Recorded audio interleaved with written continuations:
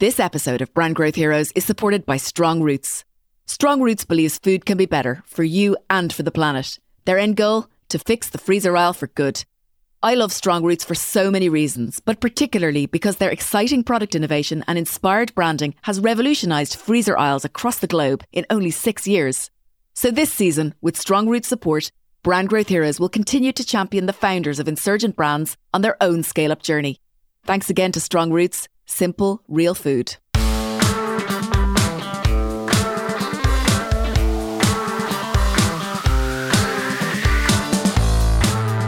Welcome to Brand Growth Heroes, the podcast that explores how insurgent brands in consumer goods categories are driving transformational growth. Here our guests talk not only about their brand purpose or why, but also how where they play, who they employ, and how they work has driven their incredible success. Way back in 2014, Scott McCulloch and his wife Caris started a vegan subscription box from their flat. The Vegan Kind grew and evolved to become the UK's only biggest vegan supermarket. In this episode, our first with a grocery retailer, Scott tells us the story of how they grew the business, the exact steps that you need to take to become the best supplier to a retailer that you can possibly be, what he thinks the vegan food landscape will look like in 5 years' time, and finally, in an addition to our original podcast recording, why he and Caris have just announced that they have stepped down from managing the business to non-exec roles. Scott McCulloch of The Vegan Kind, welcome to Brand Growth Heroes. How are you doing? I am very, very well, Fiona. How are you? I'm doing great, thanks. So listen, you were the very first vegan subscription box that launched in the UK. And since launch, you have gone from strength to strength and the business has changed quite dramatically and got bigger and bigger. Tell us the story. How did you end up launching a vegan subscription box? How has the business grown since you launched?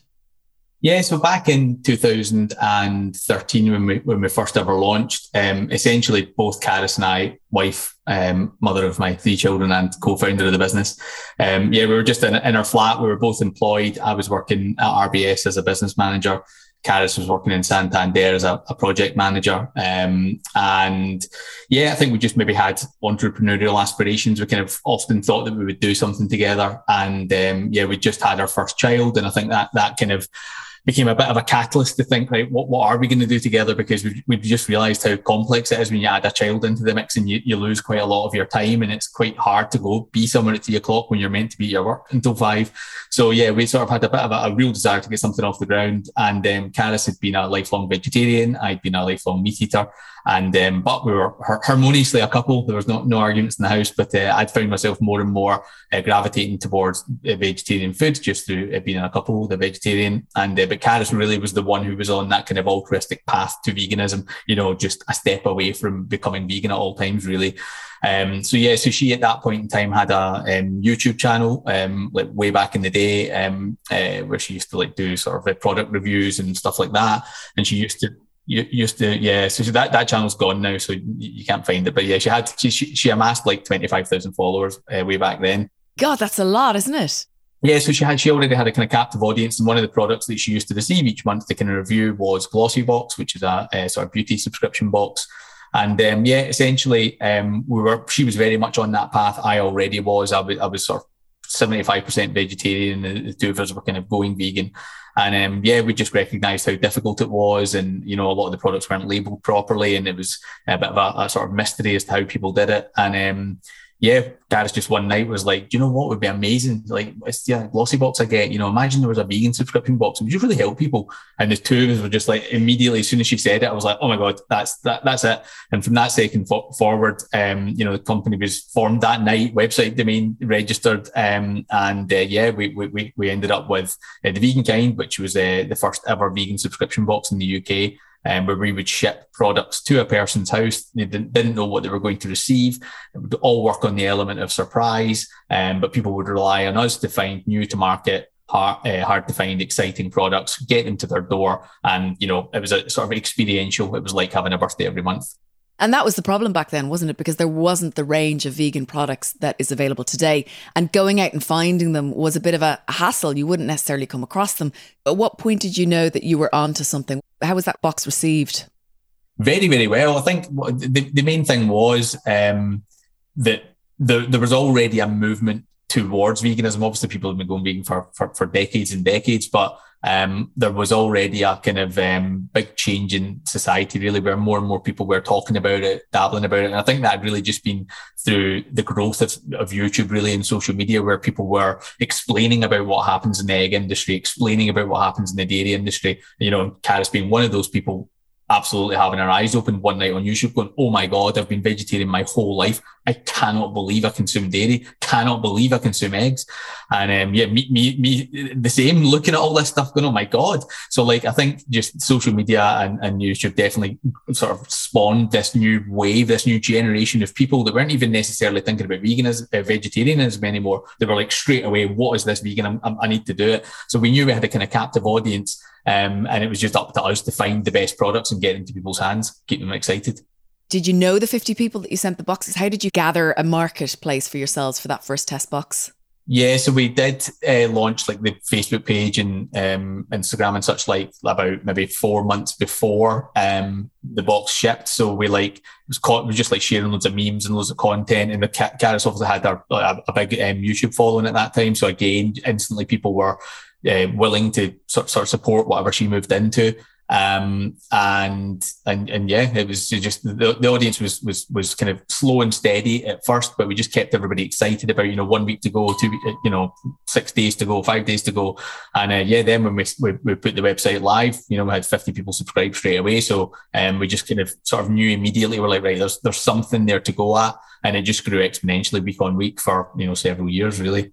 At the end of the first year, was that when all of a sudden you're like, Jesus, we have a proper business here? What was the next mark in time that you knew that this was going to have to take off at a different level?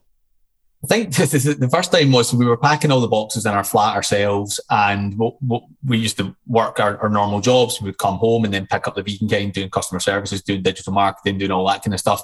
And then when it came to packing time, I think by the time we got to something like 1,500 boxes, which was only after a few months or maybe 6 months, that in our 2-bedroom flat with a baby and a cat and a dog, the time you make up all the boxes, receive all the goods, it was starting to get really, really unmanageable. And I think one particular day I was at an appointment in Oban, like 3 hours away. Caris was in a meeting at Santander, and I got a phone call. One of the deliveries had came in. It was the first time that the things that we were ordering had started to arrive in sort of pallet quantities. So there was a haulage guy outside my flat, saying like, where's the table lift? Where do I drop this? And we were like, we're in a flat. So he just dropped it out on the public street, and we just left it there for a couple of hours because we had nothing else to do, and we couldn't have the guy take it back. And we eventually got back from work, and we're like, right, we've hit a point now whereby we can't do this from our flat anymore. It was already really hard, really difficult, but that sort of was the catalyst for us to say, look, let's take on a warehouse. And we took on our first I think it was 1,500 square foot unit, and at that point in time we were like, which one of us is going to leave our job? And I'd actually coincidentally just been promoted where I was at WorldPay at that point in time, and I'd just been promoted. Caris came out of her job, and we hired our first full-time employee to assist as well. So you took on your own warehouse. Was there such a thing as kind of fulfillment houses back then who would pack and box and send out for you? Or was that even a choice? Or did you decide to build your own operation on purpose? I think in hindsight, because now we do outsource all the subscription boxes. They get packed by a fulfillment place. And I think in hindsight we should have done that, but we didn't really know any better. And I think as well, it was growing so rapidly that the personal touch and everything that we did, like we enjoyed packing the boxes ourselves. Like we would sometimes, when it was, getting close to the wire, we had to ship all our boxes by the 4th of each month or whatever. If we were close to the wire, a couple of times I remember Caris and I driving to the unit, reversing the car into the unit with Casey asleep in the back, shut the boot, turn all the lights off, and we would pack from say midnight until 5 a.m. just to get it done, and then fire back home, grab a quick hour of sleep, and then I'd be away to an appointment somewhere, and Caris would get on with her day. So we liked that kind of hands-on approach to things, and we felt really connected to everything that we were doing and the sort of community that we were growing. So I think we did discuss going outsourced, but we just didn't want to. But I think if I could go back in time, we definitely should have and would have. Okay. But you know what, I suppose, who's to say that had you outsourced it, whether you really would have felt that same connection to the business growing? Absolutely. Yeah. Maybe that was the thing that made you so passionate about it. Because at a certain point, then you decided to leave work, didn't you? Yeah. So I think it was 2016 really. And the Vegan kind of started the plateau. So we were purely a subscription box service. We'd had our sort of food and drink box and the beauty box that was quarterly. And yeah, it was really, we were not seeing the same growth that we became accustomed to. We just had our second child. So Caris was, and I was actually working away maybe 3 nights a week. So I was away quite a lot. Caris was single parent and therefore half the week with 2 children. One of them was a baby under 1. And the Vegan Kind was just kind of in the middle of it all, just suffering a wee bit. It wasn't really growing. And we just thought, you know what, has the subscription box operating model kind of had its heyday, or have we hit some sort of ceiling? We were like, no, like we've got this amazing audience, like it could be more, it should be more. It's up to us whether we commit to this or not. So we were like, what is the problem? And then we realized that really it was the fact that I still had my job because we had that income to rely on. But it also was problematic because I was staying away. So Caris and I weren't together like we were at the right start of the business. And Caris was only had so much time because she had 2 kids on her own, and I only had so much time because I had a full-time job. So we thought, no, the only way that this is going to work if we just look each other in the eye and say, right, we're going to go for it, and I'm going to hand in my notice, basically. So I did that. And my boss was really, really good about it. Everybody knew about the Vegan Kind anyway. And they basically said, look, we'll give you like a 4-month sort of leave period. So I had a real smooth transition into full-time self-employed life. And basically, but we knew that the subscription box wasn't going to be our future. We were like, we're going to have to do something else. So just through doing a whole load of kind of keywords research and sort of traffic analysis, we realized that a lot of the products that people were looking for were things that we just didn't sell because they wouldn't have been in an ambient subscription box. So like plant-based bacon, where do I buy vegan cheese? And, can you get vegan camembert? Are there such a thing as vegan sausages? Whatever, all these search terms, like that was all the volume of traffic. And I was like, right, that's it. We're just going to have to go for it and set up an online vegan supermarket. So this is really interesting because you said 2 really interesting things here. The first one was you basically asked yourselves the question, what's the difference that's going to make the difference? Yeah. And we always talk about that on the Growth Strategy Program. And I think it's a really important point for businesses out there who are listening. What is the one thing that if you changed it would make the difference? And are you willing to make that change? And is it a risk worth taking? And that's a great example. And the other thing you talk about then is trying to identify or establish the size of the market opportunity. And you used a proxy for that. And the proxy was search, right? And it isn't even a proxy, is it really? It's, search is going to end up converting at some point. But you were able to say, right, which product categories are people most interested in? What are they looking for? Where is their need? Where are the most occasions that people feel a need? And those are the categories that we need to go into. And I think that just highlights the importance of understanding the size of the market opportunity and making a clear choice about where to play. And you guys did that, right? Rather than just ending up in particular niches and then realizing too late that they were too small. And I just think that's a brilliant example of where to play decision based on market sizing. Yeah. So you decided, okay, some of these products, we don't have capabilities to have like chilled products. So what did that mean for you guys? Well, it was a gamble in some respects because back then not many people were sort of sending chilled goods through the post as it were. So we knew that we were kind of up against it, maybe operationally or financially in terms of getting the infrastructure set up. But at the same time, it's quite exciting as well, and that's where all the sort of brands were growing into, and those were the hard to find products that they just did not get in the supermarket. There was like one vegan cheese when I went vegan, and it wasn't very nice. But we now sell over 200 of them. Oh my God, 200 vegan cheeses. Yeah. So like we've been sort of like seen that evolve, but we just knew we knew that the market was going that way. When you were trying it and just seeing what's happening in society, they're like, people are going to fix that. There might not be an amazing bacon now, but it's absolutely definitely going to come. There's 1 or 2 steaks or whatever, but it's getting better and better. We just knew that was happening, so we knew it was worthwhile investing in our own fridge. Investing in a bigger warehouse. Taking on the additional infrastructure to have this new operating model stack up. And were you still thinking that these would go into subscription boxes, or were you starting to think that this would be more of a wholesale model? No, so this was a specific decision to enter into becoming an online grocer, like an online supermarket. So we basically, at that point in time, we had 2 websites. We had thevegankind.com, which was our subscription boxes, and we then had thevegankind.supermarket.com, which was the sort of, I guess, 100% vegan version of Ocado, really. And we sort of marketed to both sets of consumers quite differently, and then sort of post checkout would tell them about the other side of the business type of thing. We've evolved through that now. We've gone through a rebrand, and we're just the Vegan Kind now, and it's all on one website, and we're then trying to think of other ways to sell both parts of the business but on the same website, which is working well for us. What kind of size is the business now? Yeah, so we'll do about in fact, last year then. So our financial year end is like November. So we closed last year at £7.4 million in revenue, which was there's definitely a kind of COVID bounce number in there as well, because we have come down a bit from that this year. Like everybody. To sustain the revenue of a once in a lifetime pandemic and grow from that point, you've done something remarkably well. So absolutely. And how many staff do you employ? So at the moment, we're probably around about 40. And during COVID, we were up at 70 at one point. Wow. So it's a real proper big business. I mean, that's the big thing to manage.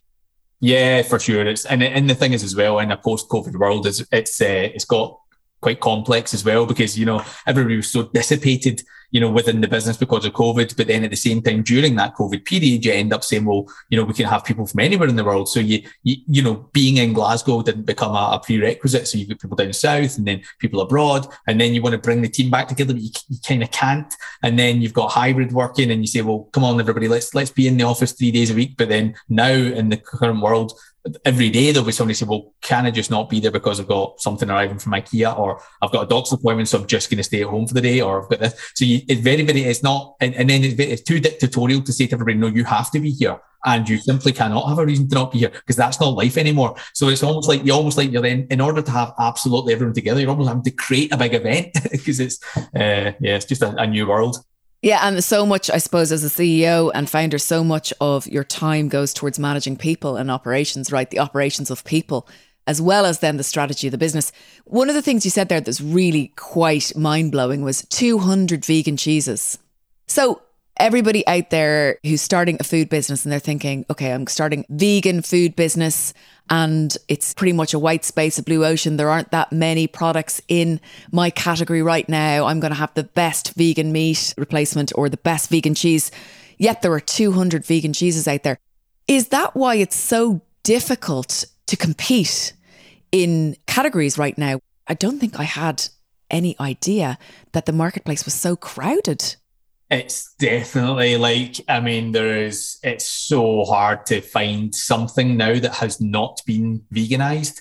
Because I guess that was what everybody was doing for the longest time, really, was trying to get a bacon that would work, or a burger or a sausage or whatever, and getting the textures better and better. And then I guess it moved on to brand specific stuff. Like, nobody makes like an exact, like a vegan Twix, or why doesn't somebody do a vegan Mars bar? There's vegan versions of absolutely everything now. And then you take it into things like cheese.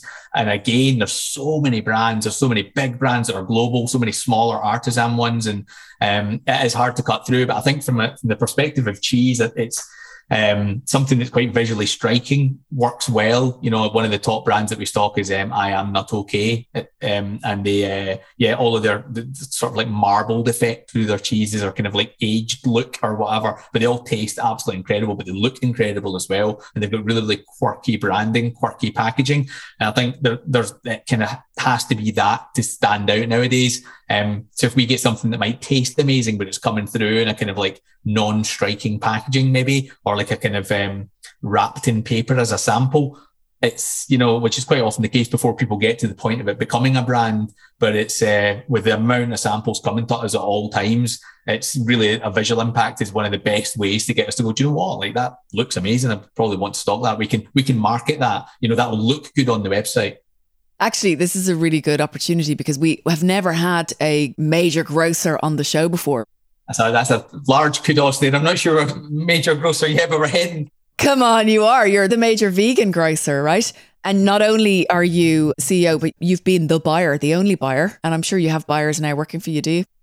Yeah. I mean, to be honest, being the buyer isn't something I've ever had to do. So Jenna, our first ever member of staff, who's still with us to this day, who's our senior category buyer, is pretty much, so she was sort of doing, or Caris was originally doing the buying for the subscription boxes, or we both were back in the early days. But then Jenna, our first member of staff, she's our senior buyer now, but we've got 3 other buyers at the moment and a commercial director. So there's like a sort of team of 4 or 5 in our sort of buying team. We were having a laugh before we started the show. I was telling you that my whole alumni group of like 60 brands are all clamoring for the opportunity for me to pitch to you today while we're on. I've actually had sales sheets sent to me on WhatsApp. I've got some strategically placed products on the back of the screen here. It's like, please get the opportunity to pitch us to Scott.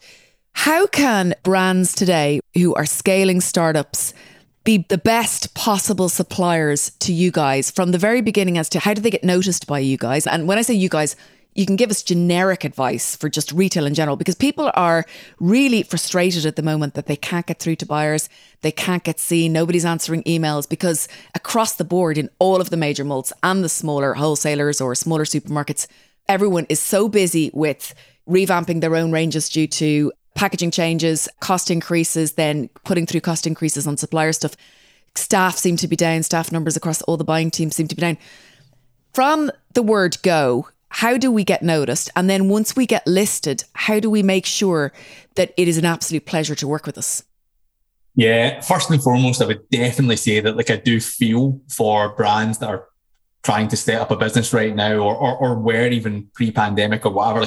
I do get how difficult it must be. I'm not fully involved in our sort of buying process. So Ali, our commercial director, who's sort of former commercial at Holland & Barrett, former commercial at Aldi, would maybe have a sort of more in-depth response from my opinion and my sort of overview of it all. The sheer volume of samples that we get is astronomical, and we are a very, very small team. We actually had one extra person in our buying team, and when they left the business, we didn't replace them. Just again, we're coming out of a sort of post-pandemic world. Therefore, everybody's watching costs, and I think that's, like you say, it's the same for the big guys. So we already feel like a bit of a depleted team. Everyone's all really, really busy, stretched. We're trying to get to the point where we can recruit another buyer, but there's that feeling of feeling so stretched. Meanwhile, the amount of products coming to us feels like it's doubling at the same time. Can I just ask a quick question? Where do the products go? Do people send them on spec, and do they kind of go into a room somewhere, or how does it happen? Yeah, so basically what happens is, brands email work with us at thevegankind.com, which is a sort of generic inbox, and all of the category buyers have access to that inbox, and we'll sort of flag different products to each buyer. And then there's a review process. I'm not sure if they do it fortnightly or monthly, where they'll sit down in a room. So they actually do go through them all systematically? Yeah, they'll test all the products, taste all the products, but at the same time, the sheer volume of them, when you see the amount of people that are there, you're like, you can't, so I don't know how many people get a response from us. Ideally, we would respond to absolutely everyone, but I can't profess that does actually happen. But certainly in terms of how you can stand out, I mean, I guess being organised in terms of the way that the sample comes to us. Sometimes I guess maybe a brand will have just not put a thought into it and just thought, I'm so happy that I can send this and I've got an address. So it'll just arrive and it's not being carefully packaged. It doesn't have a barcode on it. We've got a big warehouse with 5,500 SKUs, a lot of people, a lot of things moving about. We don't really sell products that don't have barcodes. We need a full product spec. We need to have all the information to be able to list it on the website, and maybe all that stuff to the person sending the sample will come a bit later. But to us, from a first impression point of view, if all of the product information is there, we know it's barcoded, we know that, they understand the shelf life of the product if it's chilled, and it's just presented really professionally. And I guess maybe personalized as well. It's maybe a bit like doing a CV where, back in the day, you're how the hell can I make the guy look this out? So just maybe having it something quirky about it that will, jog someone's memory. But in the most part as well, I think there will be certain categories that we're just seeing a hell of a lot more products arriving, like confectionery is one of them. We've got a lot of confectionery, that it just will be more difficult to stand out. That's amazing. I always thought that if you're just sending samples, it would just be it didn't really matter that it didn't have a barcode because it was probably still at sample stage. That makes so much sense for your business, understanding how your business works. If you've got no time and 50% of the products are ready to go, and that the manufacturers or even small scale producers understand the way to do business, you're basically going to have to cut some people out of the mix. And that's one way you can just kind of say, look, we just don't have the resources to be dealing with anything other than stuff that's ready to go right now. Yeah, and that's it. So samples from, if it's a larger brand, for example, or if it comes and you can tell it's been through a manufacturer who understands that process, like crisps that come in the foil bag with just the white sort of label on it or whatever, with the different flavors, then you sort of know that when you get to that point. But if it's a smaller brand, like we were talking earlier about an event we've got coming up, and if it's a smaller brand that hasn't been through a sort of considered sample process and they have just done it themselves, then they maybe can't stand out. And it's like you say, with a sort of limited amount of time and so many brands and products to look at, then it's the case that you maybe wonder, am I going to have to go to this brand and explain that when it arrives here, it's going to come in at the back door and needs barcoded so that we can check what it is, so that it matches the PO that we put in, so that when we open the box, take the products out, that barcode is so that we can locate it on our shelves with a barcode. That the person, if it's chilled goods that they've sent, they know we're going to test the temperature of that at the back door, and if it's not within temperature range, it will get, we can't take it. So there's a chill chain that people don't seem to understand. Yeah. Do you know, it's funny, I received samples about just before the pandemic, and it was a brand that is absolutely massive now, and I would adore to have them on the show. But at the time, they were small, they were under $1 million, and the PR company sent me samples, and the samples arrived, and it was a chilled product, and they were warm. And even though it was a vegan meat, because I'm used to eating chilled meat or cooking chilled meat, I had no idea whether that was safe or not. Do you know that's one of the most tragic things about plant-based, because the whole chill chain, the whole industry is based upon meat, really, and obviously it's an entirely different substance when you're talking about plant-based meat versus an actual animal. So in the largest sense, we all feel as a team, there should be some separate regulations to do with plant-based food, because it isn't the same. It does last so much longer, but we do have to, adhere to the same rules and regulations and whatever else. As meat too. Yeah. I mean, it's just the chill chain is the chill chain, and And also from a psychological point of view, when you see something that's slightly clammy, slightly sweaty, even if you were told that it was okay to eat, you probably wouldn't, just because your muscle memory from eating 40 years of bacon says to you, oh, I'm just not quite sure. But the point is that even brands, not even thinking about sending samples to retailers, I'm thinking about sending samples to any kind of influencers out there. I'm not including myself in that, but I know that loads of brands send samples to influencers. You've got to make sure that it's going to be received in a really amazing way and that the temperature's right and it looks safe.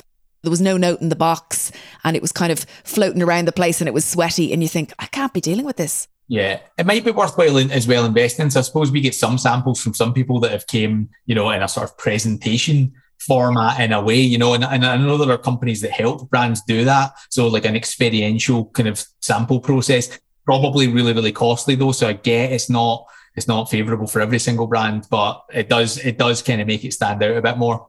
To be honest, I think it's kind of the norm nowadays. I mean, most of the brands that we would get sent to the house, and we're very lucky, we get a lot sent to the house, they're all in beautiful presentation boxes. And I think it's just part of your marketing budget, because if your competitors are doing that, then you're just on the back foot. You're not standing out. You don't have that handwritten note inside, and you don't have that beautiful branded, the messaging on the outside. If you're the smart founder of a scaling grocery brand and you're inspired by what you learn on Brand Growth Heroes, why not check out our online business accelerator for founders who want to take their growth to the next level? The Growth Strategy Programme is a 6-week online learning course which offers a suite of bespoke lessons, tools, one-to-one coaching, group workshops, and access to a growing network of support from smart founders of grocery brands just like you. You can find out more by going to FionaFitzConsulting.com and then clicking online courses. Then just press register your interest today. Thanks again to Strong Roots, simple, real food. Okay, so basically we got to the stage. Imagine we get through your sampling process and we've done that really well. And then we get listed, right?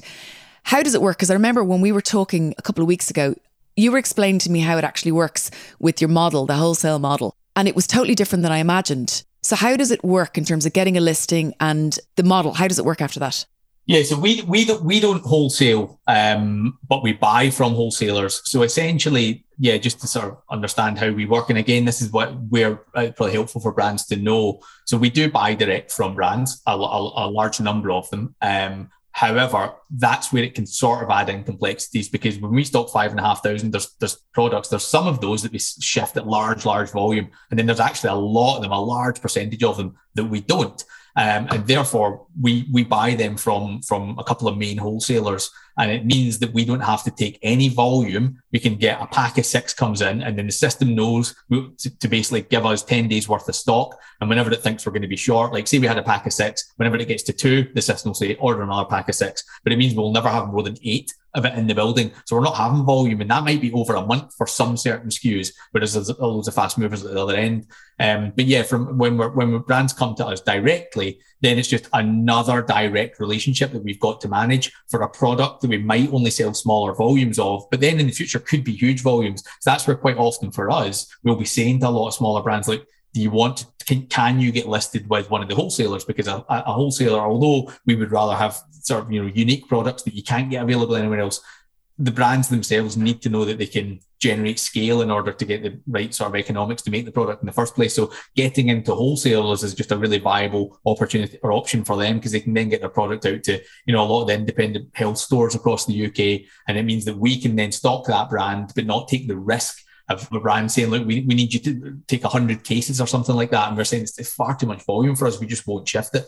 If you guys say, yes, we really like this product, but we want you to get it listed, or we'd recommend that you get it listed through a wholesaler, will the wholesaler list it because there's already a customer in the pipeline, which is you?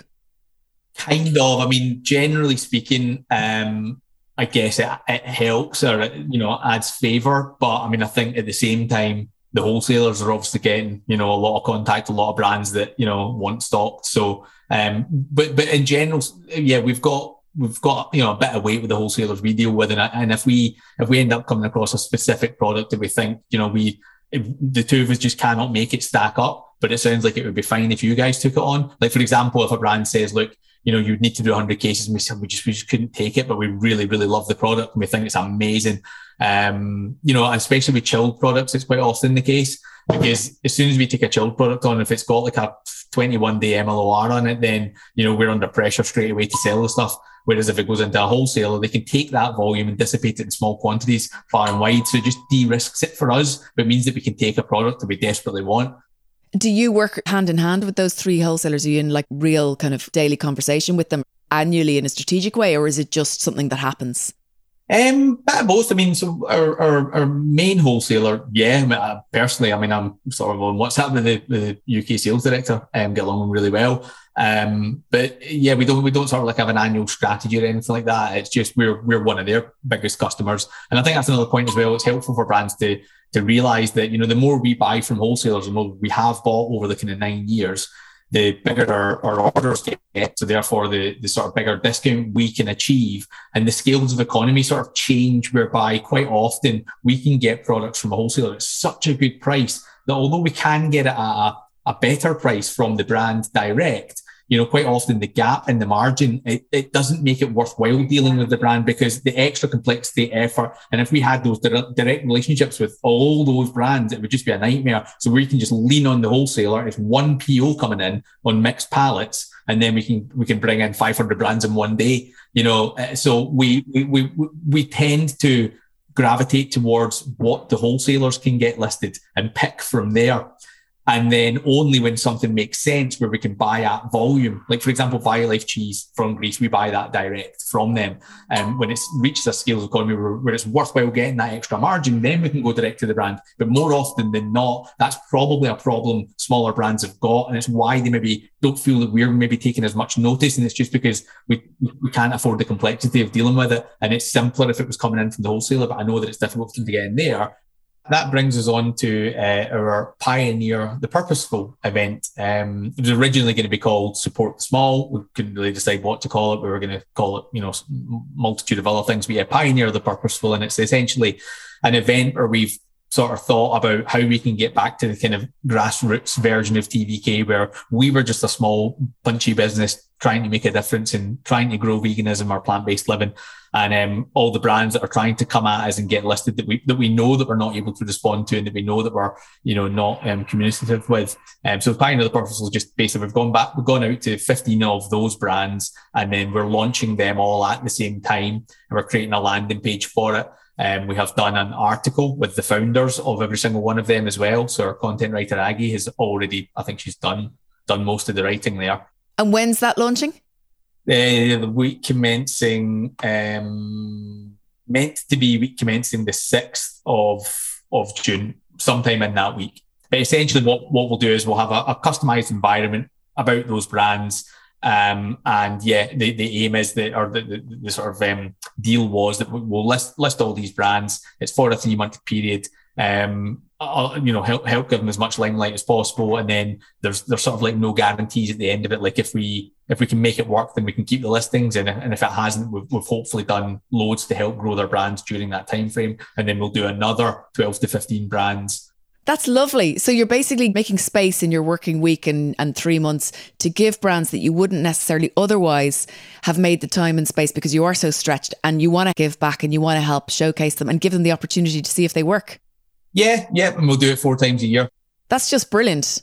So by the time we launch, that'll probably be just launched. So brands can go and find out about that. How can they apply? So that's the next bit. So probably what I'll do after this. So Ali, our commercial director, sort of, I guess, hand chose or a lot of the brands. She just went through her work with us inbox one day and just went through it. Spent a full shift and pulled all the ones out of the shop, thought were relevant, reached out to a bunch of them. So she's kind of curated that out of the people that were in the work with us inbox. So I would say that's probably the best place to continue. But I will obviously loop you in with Ali after this as well. Yeah, because we did a fabulous competition with Strong Roots there for 2 places on the Growth Strategy Programme. And brands love to apply to get a shot at something. Maybe in the future we could look at that. So, okay, so then once we're up and running with you guys, how do we be a fabulous supplier? Because you're our customer at the end of the day, and it's customer first. So how do we continue to be a fabulous supplier? What do seamless suppliers do for you guys that's different from suppliers that are kind of a little bit more painful to work with? Probably much the same as I was saying earlier in terms of the product information being accurate, understanding what the shelf life is on the product, the minimum life on receipt that we'll get, understanding, the products must be received, the right temperature if it's chilled, having all of the allergen information ready. So that we're not receiving a kind of Word doc with some ingredients and saying, we think that's an allergen. And somebody goes, oh yeah, sorry, I forgot to put that in bold. And it's just having to piece through all these kind of bits and bobs. So just having absolutely everything completely accurate, but also making the product exciting as well, which maybe just comes on sort of like the brand and the marketing piece of things. So, but yeah, like something eye-catching. What is next for The Vegan Kind? I mean, you guys have got fabulous plans for growth coming forward. What are the next big things that you're going to be working on over the next few years? Yeah, so we are going through a kind of bit of a mini pivot into our own label at the moment. So we've got a sub brand called Love Plants, which we brought meals out a couple of years ago, but we never really sort of evolved it to be anything else. But in the middle of June, we're bringing out a kind of range of staples. So there's kind of like sweets and jams and preserves and whatever else. And the real sort of like sort of thought process behind that was to live in the customer's cupboard longer, because we're a sort of third party reseller obviously of people's products in the main part. So when the Vegan Kind arrives in your home, we're there, our box is there and everything else, and you've had your emails and whatever, but then by the time the customer's unpacked all of the goods, then we don't live in the cupboard anymore, we don't live in the home. So we're like, we need to get into our own products. So yes, we've got the staples range coming. We're looking at plant-based milks, plant-based cheeses. And to be honest, that's again whereby we might end up in a situation whereby, again, that these sort of like pioneer the purposeful, support the small events might become really useful for us, because in order to do our own label, then we're trapped at the moment between the huge volumes that factories want you to commit to, who can do on label dead easy, just put it on a factory line, but you've got to commit to like 160,000 sleeves or whatever. And our real need to get into own label. And therefore, a couple of things that we're launching, it's about us finding suppliers who can make products on our behalf with small quantities and get into a harmonious working relationship there. And then for us to be able to say, look, as we scale, you'll scale as well. But at the start right now, we just need to be able to build that range out without the complexity of taking on insane volumes that just do not match a business of our size. This probably is one of the world's first vegan own label, cross-category own label ranges. Maybe. I mean, you've got Wicked Kitchen have done that in the UK. But yeah, in terms of looking independent like us, then maybe, yeah. Yeah, it's pretty cool. So are you doing it category by category, this launch, or is it going to be a few categories at a time? So Caroline, our own label manager, would be answer this better than me. But yeah, in general, so the kind of staples range is what's coming first. And then certainly I know the next one she's looking at is definitely plant-based milks. We've got sort of in motion. and our own artisan handmade vegan cheese. So again, we sell so much of it, and again for us, it's a bit like the supermarkets do, really. When they've got a category that's taken off or whatever, then why not have your product there as the pinned product in the cheese collection or whatever? And again, it then means we live in the home longer. I can imagine, though, there'll be some suppliers listening to this who'll be dismayed to think that if they're already supplying you guys, that they'll be up against a private label version that you will be pushing, obviously, because you want it in people's homes. So that makes things a little bit more difficult. I mean, understandably, everyone would understand why you do that, but I can imagine them going, oh no, we had a white space. Totally, but it's a very, very small brand that we're working with that's doing the cheeses for us.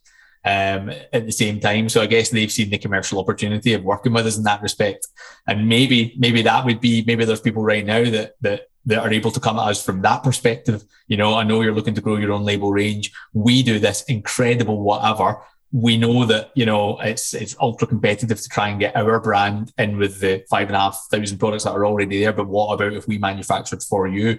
We think our chocolate's the absolute best. No one's tasted it. Would you be up for us branding it as the vegan kind or Love Plants or whatever? So who should they be getting in touch with you guys specifically on that then? If somebody out there is listening to this and they're thinking, should we be emailing Caroline, the own label manager, with some kind of introduction or proposal? Yeah, I would say so. So the work with us inbox is still the main one. But maybe put that in the subject title. Yeah. Like if anybody thinks that they've got an incredible product, that because it is that, like if it is our brand and our sub brand and as a strategy for us, because we are still a small business in the main part, as I say, sort of coming out the back end of a COVID bounce. So like things are tough, and obviously everybody's worried about the economic sort of circumstances. So we sort of will naturally try and go with that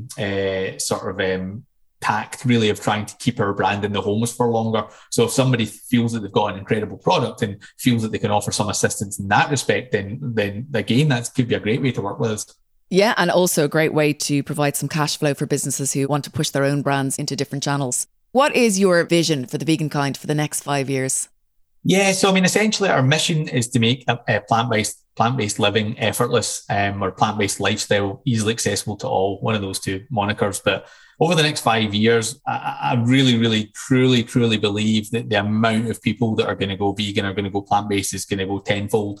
I think obviously plant-based market has grown exponentially over the last sort of 10 years, which is great. But at the same time, everybody's seen, the IPCC report and the fact that the world is changing a lot. Climate change is a big worry for everyone. And, I firmly believe that for all the people that are sitting worried about what they can do and, concerned about the future for their children or grandchildren or whatever, the easiest thing for us all to do is to just remove animals from our diet. The products that are available now, a lot of your clients are, part of your tribe are part of that mission, really. And I think that eventually, over the next maybe 1 or 2 years, governments are going to have to stop kind of skirting around about the issue. And I can sort of see the headlines now whereby whether it's schools, councils, sort of health sector, actually coming out and openly saying, you should follow a plant-based diet, or in order to combat the effects of climate change, we recommend you switch to a vegan diet. And that sort of recommendation language coming is going to send a whole drove of people that have previously maybe been negative about the connotations around it being vegan, or like, I just want to eat animals or whatever. I think there's going to be a wave of people that are going, right, I think I better pay attention to this now. And when they arrive on the website or when they arrive on the internet and start looking into it, then we're there as this 10-year deep resource that's been there from right back at the start. That's not sort of operating as a kind of small website. We're there, as I said earlier, like a kind of, a vegan Ocado or a vegan Tesco, where they know they can rely on the team behind it. But not only that, it's got the widest range of products that really do just show how simple it is to live life in a plant-based way. And the ethos, I think that's really important as well. You're not just jumping on the bandwagon. You guys have been here from the very beginning. And I think that's really important, because it's very easy for all of the other major grocers to add on or veganize their categories. That was your very purpose from day one. So it just adds this incredible reason to believe and reason to emotionally engage with The Vegan Kind versus with any other grocer for that particular commercial opportunity. Scott McCulloch, welcome back. I've got to be honest with you. When I saw your LinkedIn post, I think it was 2 days ago, saying that you and your wife, Keris, were stepping back to become NEDs of The Vegan Kind, I was saying, what are we going to do? We've just recorded a great episode of Brand Growth Heroes. And then you very kindly said you'd come back on the show to explain to us the background to this decision and what it means for you guys and what it means for The Vegan Kind going forward. Yeah, so essentially, obviously as we were recording that podcast, a lot of this stuff was already in motion. But, like all businesses, they go through ebbs and cycles and flows and changes. And ultimately, The Vegan Kind, has been our entire life for 9 solid years. And we're so immensely proud of how far that we've brought the company and how much we've helped grow an entire movement. But when all is said and done, what was right for the business to get it to where it is today isn't necessarily what's right to get it to where it needs to be tomorrow. And we want the business more than anything to be a huge success for a further 9 years. And, ultimately we just felt, and this was a sort of, roundtable discussion involving our chairman, investors, Keris and I, the lot, we sort of just agreed that it would be amazing if we could find someone who'd already been through that journey, taking a business from the sort of revenue we're doing now to where it needs to get to over the next 5 years. And we were sort of comfortable that if we could find that person that had already kind of walked that path, then it was probably what was right for The Vegan Kind. And ultimately that was what we decided to do. And Keris and I both stepped back from our positions. I stepped down as CEO. Keris stepped back as MD. But I will still remain sort of working with The Vegan Kind for a minimum of 12 months. So I'm basically in a non-exec director position just to support Sarah into her role and ensure that our kind of roadmap continues as is, with any improvements that she'll bring. And ultimately, so that I guess I and Keris still have a voice, at the monthly board meetings and can continue the essence of what we've done thus far into the next 9 years of growth for TVK. What a huge decision. I mean, how does anyone, or particularly a couple and a family, make that kind of decision? Because you said to me just before we started this second call that although it was all in motion, nothing had been signed and you still weren't necessarily all quite sure. How do you get to the point where you make a decision like that? I mean, I guess it's quite tough, and as such as, there's a lot of emotion in growing a business to this point. But I think we really are able to view The Vegan Kind externally to us now, at one point where we were the business, everything centered around us and that was great. But at the end of the day, there's a lot of people, that work here as well and that have helped get TVK to where it is today. So we're sort of humble enough to realize that we, have done a good job thus far, but that, perhaps it's someone else in the hot seat, I guess, to go through the next 9 years of growth for TVK. So it was a difficult decision, but at the same time felt completely right. When you're employed, you've always got a kind of chance to move on to a new role or a new department or whatever. But when you're a founder of a business, you are living it and breathing it. You don't get days off or weekends off. You're immersed in it fully 24/7, 365. And that's that kind of growth trajectory that's allowed us to kind of ascend above it and look back on it. And we can see TVK, separate to us now. And ultimately we just want it to be the best it can be. And, if somebody's got the right skill set for that, then we want them here, and we've just evolved to the point where it's all fallen into place that it was a perfect time for us to kind of pass the baton to someone else. Oh, that's brilliant. So you've said that the next year then your non-exec role and you're helping Sarah settle into her role. What happens after that? If you guys have got any dreams, you're going to travel the world? I don't really know. I mean, I'm fully committed to TVK up until probably September or October. And then, as I say, I'll drop to a sort of monthly board meeting position. But beyond that, we don't, really know. We've honestly not got any plans. The world's, our oyster in many respects. There's a few people have came with suggestions or ideas for us, and I guess I've had a sort of few people contact me from sort of old payments space that I used to work in, and I don't know. There's a lot of emails flying about, and we're just going to see what the universe does for us, I suppose. Well, look, wishing you all the very best with your new adventures, and congratulations on building such a successful business for 9 full years and for making a decision that feels right for you and your family. And thank you so much for coming back on the show to tell us about it. Perfect. No worries. Thanks, Fiona. Thank you. Thanks again to Strong Roots. Simple, real food.